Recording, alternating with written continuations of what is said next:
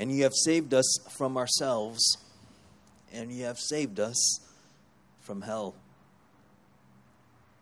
And we pray, O Lord, that by the truth of your word, you would not allow us to sit on our laurels as your followers, as your disciples.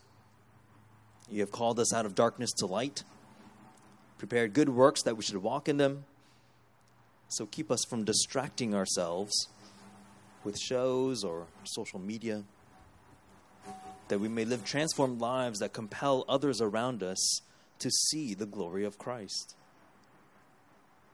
Sanctify marriages in our church, that husbands would lay down their lives in love for their wives, and wives would come under the glad shepherding of their husbands. May marriages be put on display of Christ's love for his church. Relieve us from trusting in money and affluence, that we might reveal to a watching world where our treasure is, that we don't care about fancy food or owning a house or getting a raise or having more education or another toy, as much as we desire for your name to go to the nations, that we might store up treasures in heaven. Even more, may we live out transformed lives in countercultural but appealing communities. May our hearts be for your church, for your redeemed. May we love one another, opening up our homes and welcoming one another and serving one another, confessing sins and praying, forgiving, and submitting to one another out of reverence for Christ. Stir in us a desire to even sing, that we may address one another in psalms and hymns and spiritual songs. We know all this is personally costly. It will cost us time and our well-being, our money. But for the sake of your people and for the sake of the gospel, we know that we will receive 100-fold now in this time and in the age to come. We pray not only for our church, but also for our Chinese congregation and for the other CCIC churches in the Bay Area who are making decisions on how to reopen, how to meet together, how to adapt to changes the pandemic has wrought. And we pray that they would not seek to innovate or evolve past your word. Help them to be faithful to your word and how you have already regulated how your people ought to worship when they gather. And we pray that these congregations would fear you and therefore have nothing else to fear. We bring before you the nation of India during this time of skyrocketing COVID cases. And we ask that you would give their political leaders wisdom to make the right decisions regarding how to use resources, how to reduce pain and suffering in the country. Provide the necessary medical supplies. Grant that there would be many who would be made well. Rescue and heal, and forbid that they would be like the 9 lepers who took their healing from Jesus and never turned to thank him or love him. Let their healing be full and eternal to the glory of the healing God. And grant that it would go well with their physical health and even more so with their souls. And now, Lord, as you address us in your word this morning, we ask that in your grace you would do the impossible and cause your word to pierce our soul and spirit, our joints and marrow.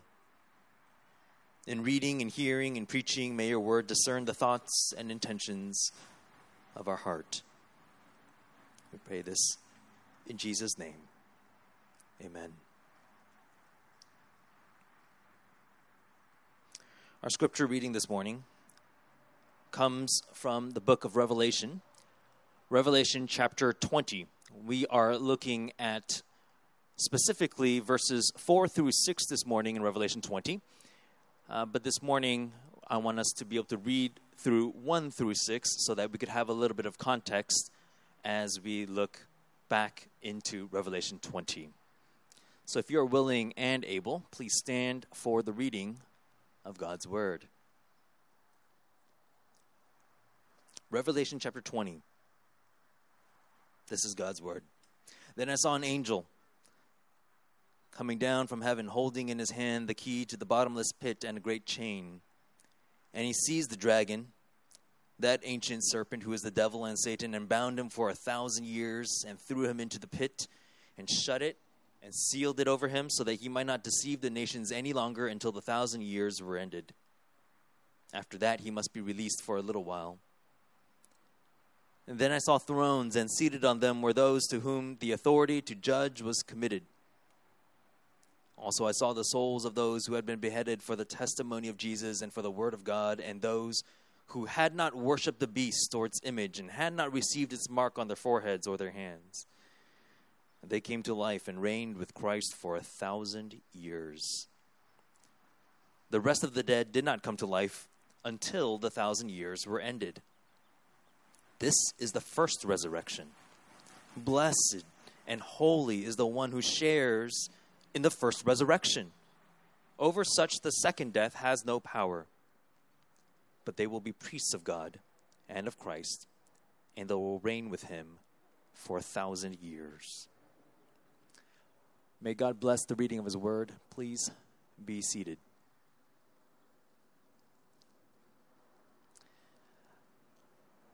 Authentic Christianity is a life of blessedness. This is the contention that Jesus had in his most famous sermon, the Sermon on the Mount.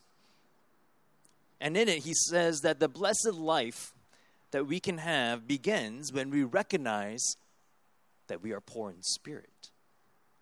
In other words, happiness does not come from education.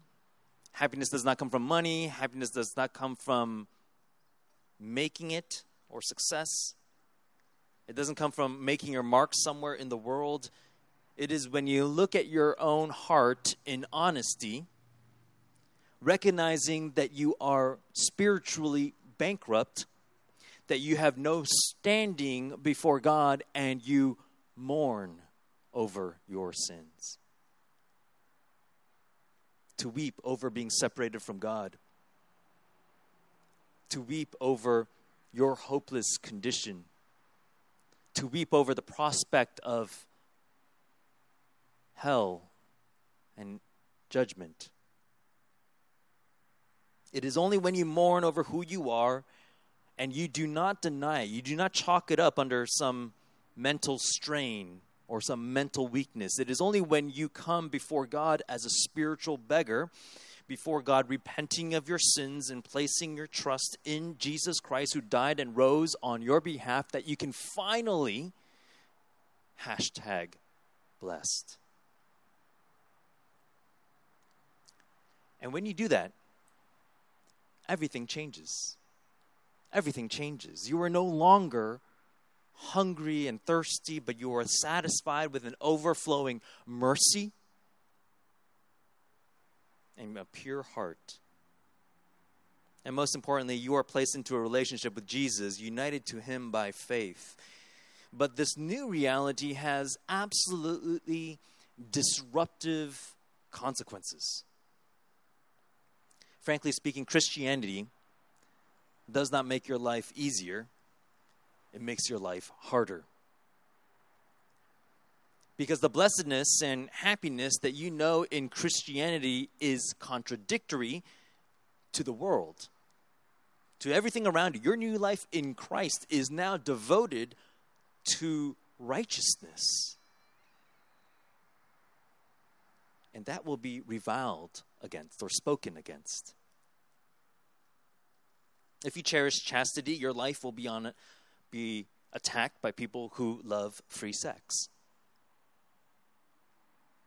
If you live simply and happily, you will show the folly of luxury. If you walk humbly before your God, you will expose evil of pride. If you are spiritually minded, you will expose the worldly mindedness of the people around you. And therefore, in 2 Timothy 3:12, Paul writes, all who desire to live a godly life in Christ will be persecuted. Christians at some point will experience some degree of hostility and rejection and slander and false accusations and insults. And I'm not saying this simply to play the victim card here. That's not what it's all about. Because genuine Christians know that when they are reviled, they what? They do not revile in return. Genuine Christians would never have an insurrection and take up arms. Genuine Christians love their enemies. You know what they would do? They see them hungry and they would bake cookies for them. They see them thirsty, they'll DoorDash some soda to them. They will overcome evil with good. Yet Christians are aware that if they are faithful in all their affairs and in all their relationships, if they stand unswervingly for Jesus Christ, there are only two responses from the people around them. Either they will be converted, there will either be conversion, or there will be persecution. There are two responses from people who hang out with faithful Christians: conversion or persecution. Either people around them will embrace Jesus Christ as Lord and Savior, or people around them will malign them and say, what you're saying is hate speech. Puritan Thomas Watson wrote about Christians: Though they be ever so meek, merciful, pure in heart, their piety will not shield them from suffering. They must hang their harp on the willows and take up the cross. The way to heaven is a way of thorns and blood. Set it down as a maxim. If you will follow Christ, you must see the swords and staves. And the question is it all worth it? Is it all worth it? If you're here this morning and you're not a Christian, you might be wondering, is Christianity worth it? After all, Jesus said on account of him, families would be divided. Jesus said that your life would be upended, and you might be asking yourself, is it worth it to upend my life and my livelihood for the sake of Jesus? I mean, Jesus is not going to be a nice ornament on your life. He refuses to be that. He's not going to make you any richer. He's not going to make you hit more home runs or have you be more successful to win in life. No, he's calling all of us to lose our life and count everything as lost compared to knowing Jesus Christ. So you might be asking yourself, is Christianity worth it? Believe it or not, that's what Christians ask themselves too. This is actually why the book of Revelation is written. It is written to these 7 churches of Asia Minor who are under intense scrutiny and under intense persecution by the Roman authorities and by the Roman society. They were rejected for not following the societal ethos of the day. They were seen as detrimental to society.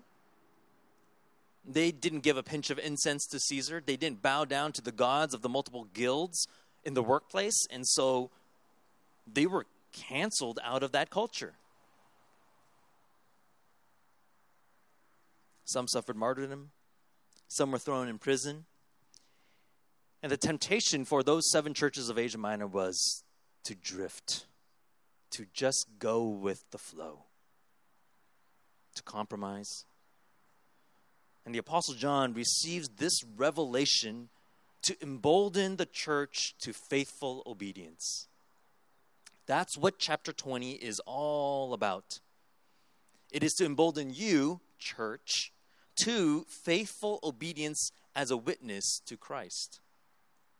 That despite incredible loss, loser will not be the final word. Rather, what we see in verses 4 through 6 are two promises for the Christian. First, those in Christ will rise with Christ. And second, those in Christ will reign with Christ. Now, you'll recall from last week that chapter 20 is one of the most disputed sections of a most disputed book. And we talked last week about the 3 positions of the millennium. We talked about millennialism, postmillennialism, premillennialism. And I won't go over those positions again. I'll let you go ahead and just download the recording from last week. But I won't say too much more except to be honest with you and let you know that whether you realize it or not, you've been getting a premillennial perspective on the book of Revelation for the past year and a half.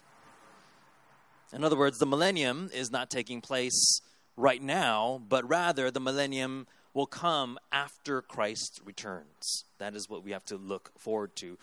When Christ returns, he will visibly rule and reign upon the earth in glory, and when he comes, Satan will be bound. But that is not all that will happen during the millennium. And what we see is that those in Christ will rise with Christ. Look at verse 4 with me. Those in Christ will rise with Christ. Look at verse 4. It says, "Then I saw thrones, and seated on them were those to whom the authority to judge was committed. Also I saw the souls of those who had been beheaded for the testimony of Jesus and the word of God, and those who had not worshipped the beast or its image and had not received its mark on their foreheads or their hands." Now, who are we talking about here in this scene? Who are the ones that are seated on the throne? Now, most agreed that it is a picture of all the saints, all Christians.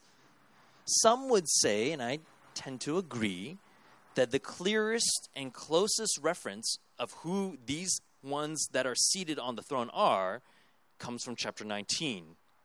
It is the armies that come with Christ on that day of battle, dressed in fine linen.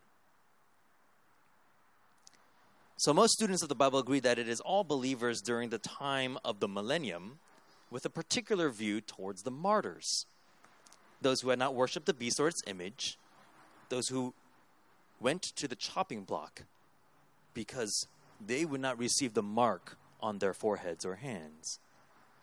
So broadly speaking, it is referring to all Christians who don't give in.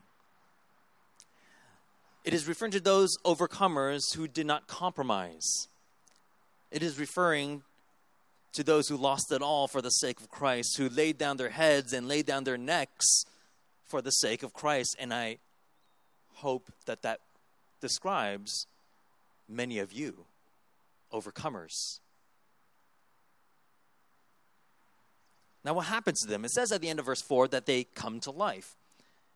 Namely, that they experience a resurrection. That's what it says in verse 5. They experience a resurrection, this first resurrection. Now, believe it or not, this is actually one of the most controversial or major debates when it comes to the millennium. I know, we're back into talking about this mill, pre-mill stuff, but let me just simply say, because it's going to come up, is that the Amel position says that when you look at, when it says come alive and it says resurrection, the Amel position says that's not what it really means. They don't take it at face value, because for the Amel position, we are currently in the millennium and the resurrection hasn't happened yet. So instead, Amels will say that the phrase came to life refers to some kind of heavenly exaltation of the saints after death. So it's all spiritual. Meaning when you die, your bodies are in the ground, but you are present with the Lord. And in that moment, that is what it's referring to, that coming to life, that resurrection. So right now, my grandfather, he who died in Christ, right now, he would have experienced already the first resurrection. He's a disembodied spirit sitting on these thrones in heaven, reigning with Christ right now. Now, I think that's a possible interpretation. I just don't think it's a probable interpretation. When we look at this, I think it requires special pleading to make these plain words mean something else. I think when it says come to life, it typically almost always in the Bible, well, for the majority of the times, means a physical coming to life. And the word resurrection itself, throughout the Bible, always, everywhere in Scripture, always refers to a physical resurrection, not simply a spiritual resurrection. So, I think to use that word resurrection as something other than a physical resurrection is a radical linguistic innovation. So, what we have here is not what's happening right now, but is the future hope, this future resurrection. Now, this is referred to in verse 5 as the first resurrection, meaning that there somehow is a second resurrection.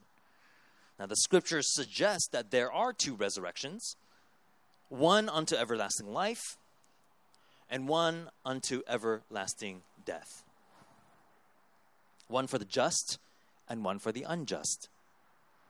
Daniel 12:2 says, "Many who sleep in the dust of the earth shall awake, some to everlasting life, and some to shame and everlasting contempt." Acts 24:15 says, "There will be a resurrection of both the just and the unjust." John 5:28, Jesus says, "An hour is coming when all who are in the tombs will hear his voice and come out, those who have done good to the resurrection of life, and those who have done evil to the resurrection of judgment." And so it is spoken of not as one general resurrection, but two, one for saints and one for sinners. And what separates these two resurrections is the era of the millennium. See what verse 5 says. It says that the rest of the dead, and almost every interpreter understands this to be the unbelieving dead, the rest of the dead did not come to life until the 1,000 years were ended. So, first resurrection for the believers enters into the millennium. And when the millennium ends, there's a second resurrection for the unbelievers. And at that point, they will stand before the great white throne of judgment before God. Now, if you're not a Christian, this is something that is actually very important for you to hear. And it's this, it's that everyone lives forever. And there's a possibility for eternal joy or eternal misery. You know, the Bible compares all of our lives to a vapor, to coffee, steam that's just steams off the cup of coffee and just disappears. And the Bible describes the time after death as ages upon ages. And that means that it matters infinitely what happens to you after you die. You will not be blinked out of existence. You'll be resurrected with a body fit for an eternity in glory, or resurrected with a body fit for an eternity in damnation. And I plead with you this morning to consider your life, to spend just a few minutes today, some undistracted moments today, thinking and considering your present standing before God, before there are no more days left, and you must stand before the throne of judgment. Turn to Christ and be blessed. Turn to Christ and be happy, not with God being your bellhop or your butler, not with God ensuring that you have a family and your stocks grow or whatever it might be, but be blessed with the joy of union with Christ, and be blessed, as the passage says right here in Revelation, that you will not have to face the second death, the wrath of God for an eternity. Brothers and sisters, you may be here this morning in a variety of circumstances. I know some of you are here this morning suffering and under difficult circumstances. And you may be, as Romans 8 says, under the groaning that comes from the futility of this fallen age, whether it comes from human persecution or satanic attack or natural disaster.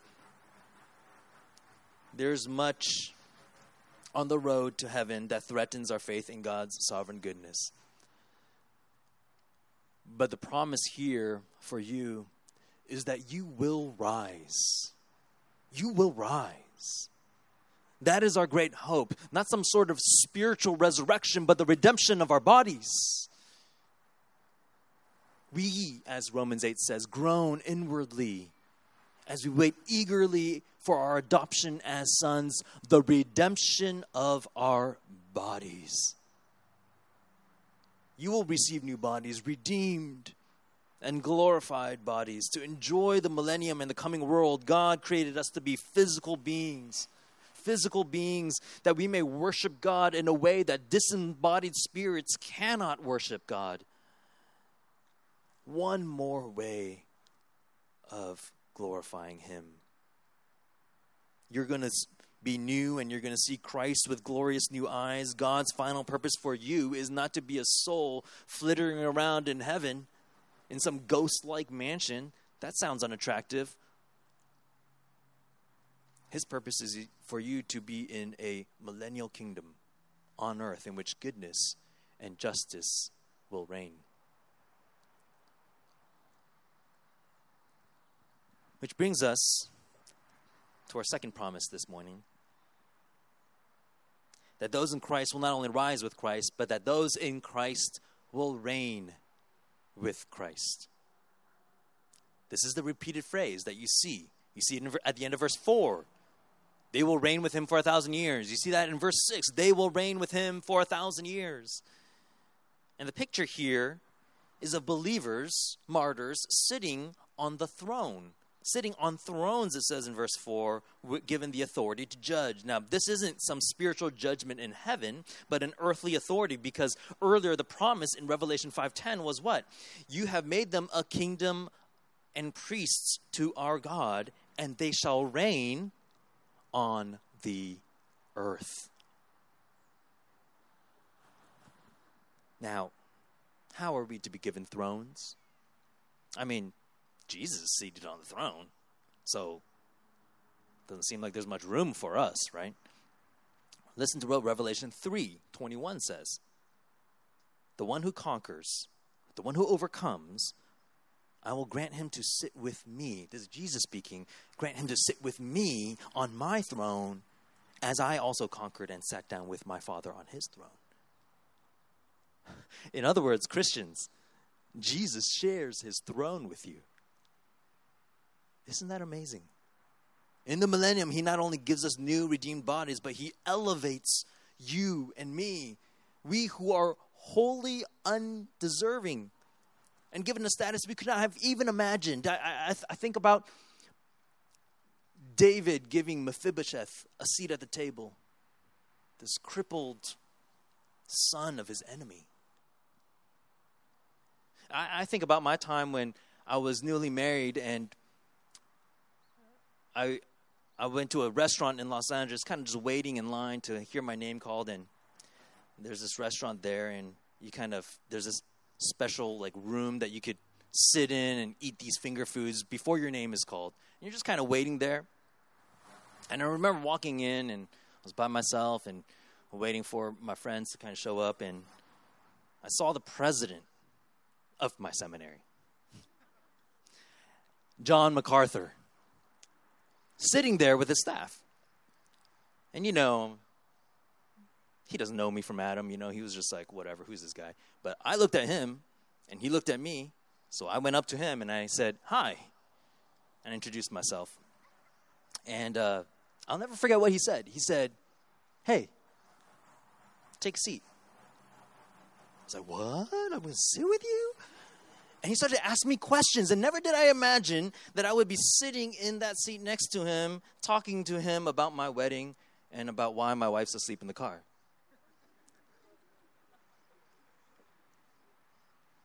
And will there not be an everlasting joy when Christ brings you and I to the throne? When he says, hey, take a seat.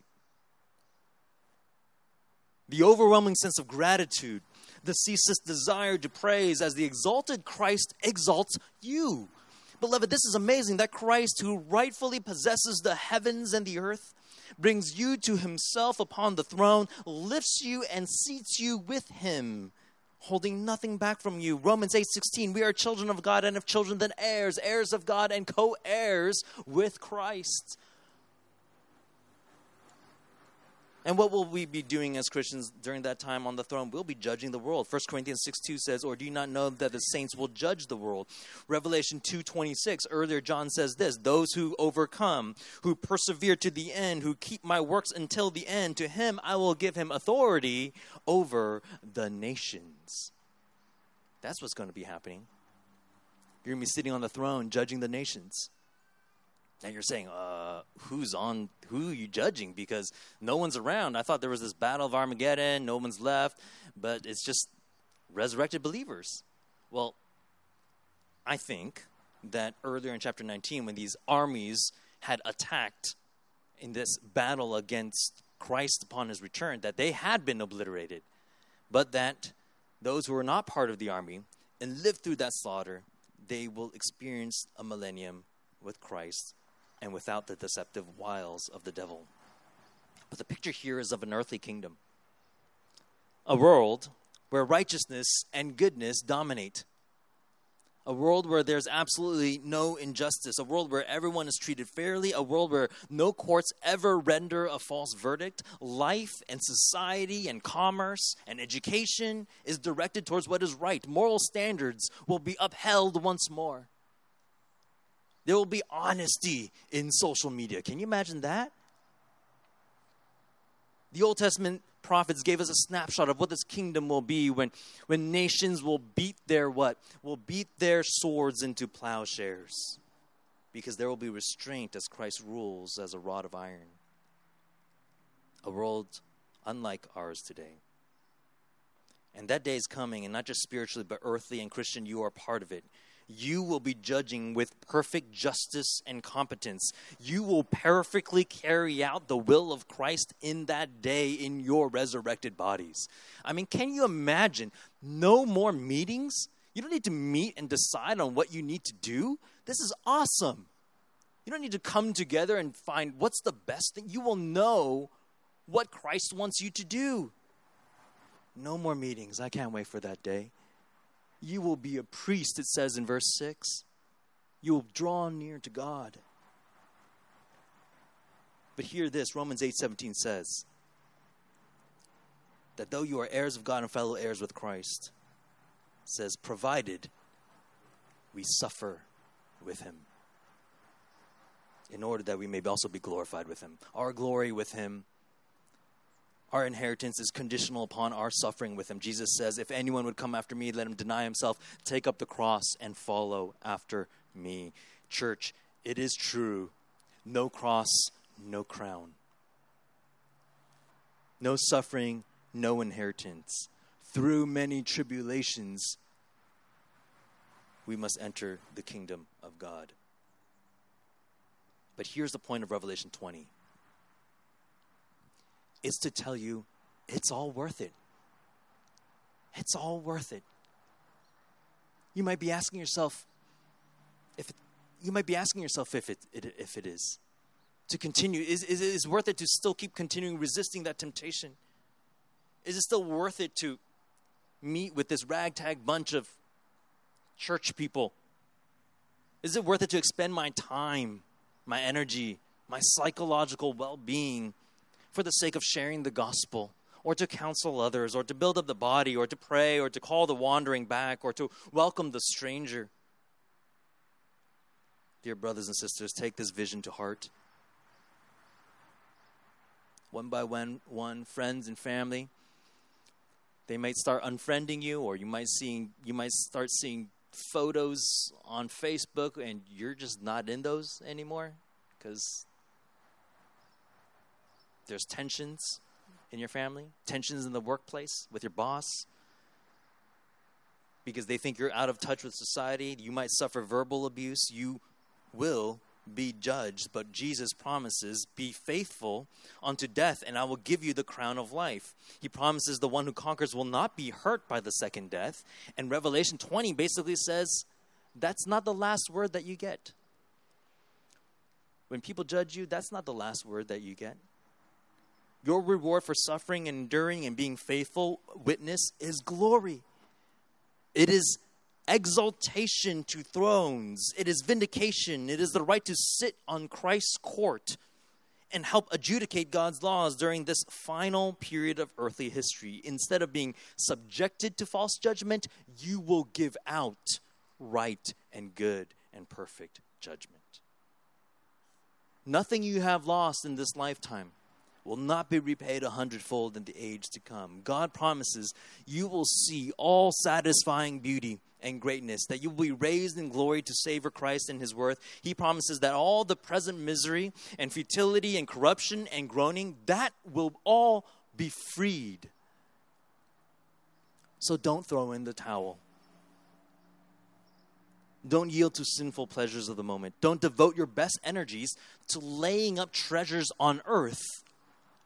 Don't dream your most exciting dreams about accomplishments and relationships that perish. Don't fret over what this life fails to give you. Instead, revel that the owner and ruler of the universe loves us and has destined us for glory and is working infallibly to bring us to his kingdom. Church, when you know the truth about the millennium, that truth will set you free. And that truth will set you free from short-sightedness, shallow, stupid, selfish sinfulness, and free us to love others at great cost to ourselves for his glory. And the promise comes in 1 Peter that after you have suffered for a little while, the God of all grace, who has called you to his eternal glory in Christ, will himself restore, confirm, strengthen, and establish you. Let's pray together. Our Father in heaven, we are thankful for the hope that we have in Christ. This hope is not merely in a spiritual hope, but an earthly one as well.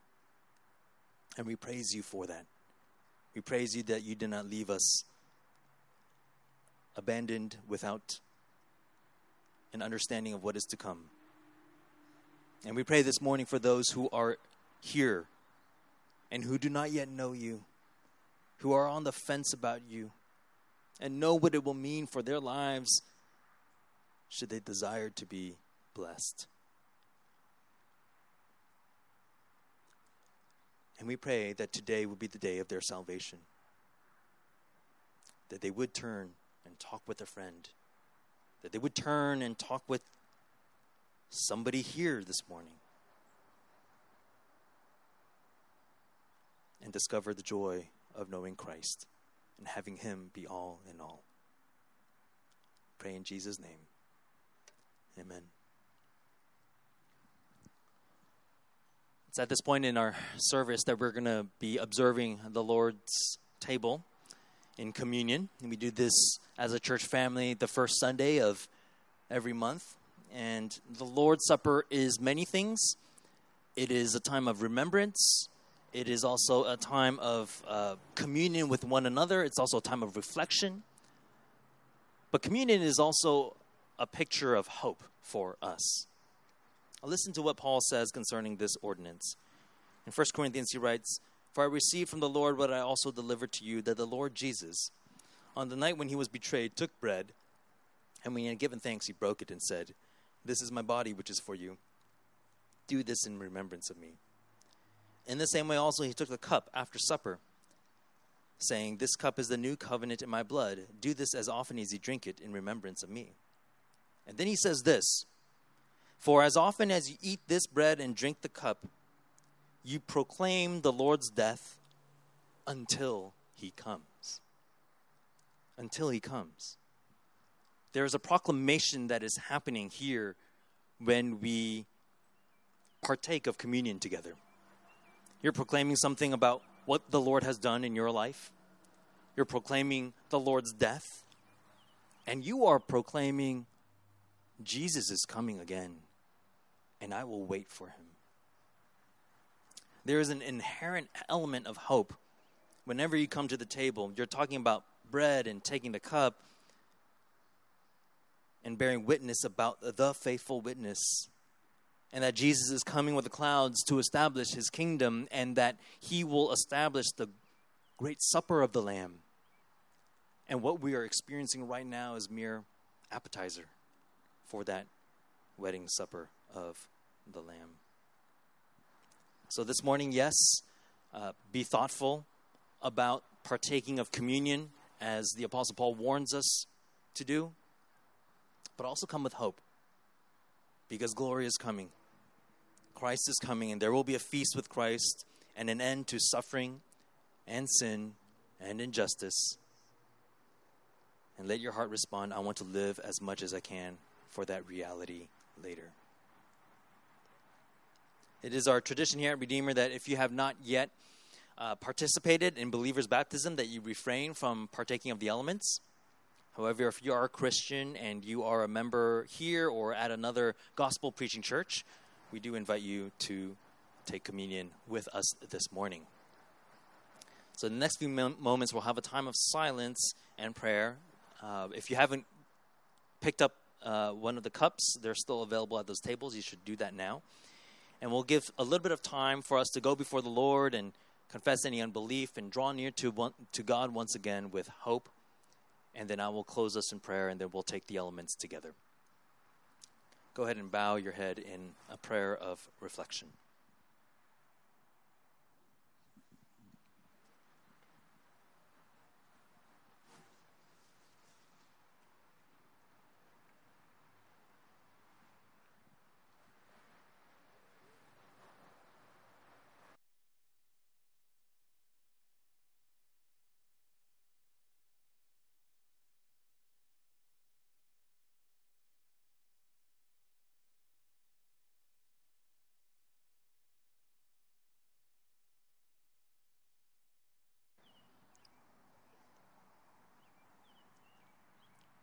Our Father in heaven, we give thanks that while we were still dead in our trespasses and sins, you made us alive together with Christ, that you have received us into fellowship and communion with you. And we ask that as we partake of the bread and cup, we would grow more and more in true faith, continually exercising all manner of good works.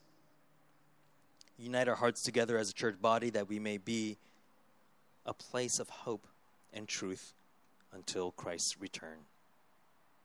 Amen. Luke 22:19 says, And he took bread, and when he had given thanks, he broke it and gave it to them, saying, This is my body, which is given for you. Do this in remembrance of me. And likewise the cup after they had eaten, saying, This cup that is poured out for you is the new covenant in my blood. Let's all stand together and unwrap this package.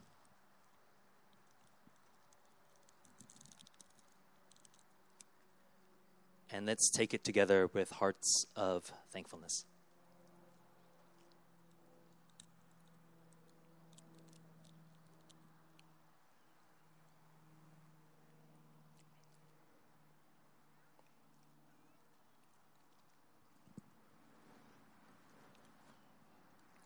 Heavenly Father, we give you praise and thanks. You have given us this grace of communion with your Son, Jesus Christ, who, having died on our behalf, now gives us food and nourishment unto eternal life. And so we ask, by the sacred use of these elements, as we commemorate together the dying love of Christ, grant us grace that we may never be unmindful of these things. Engrave them on our hearts, that we may be strengthened for every good work as we proclaim the Lord's death until he comes. Amen. Now may the peace of God, which surpasses all understanding, guard your hearts and your minds in Christ Jesus. And all God's people said, Amen. You are dismissed, and this concludes our Sunday service. Thank you for coming.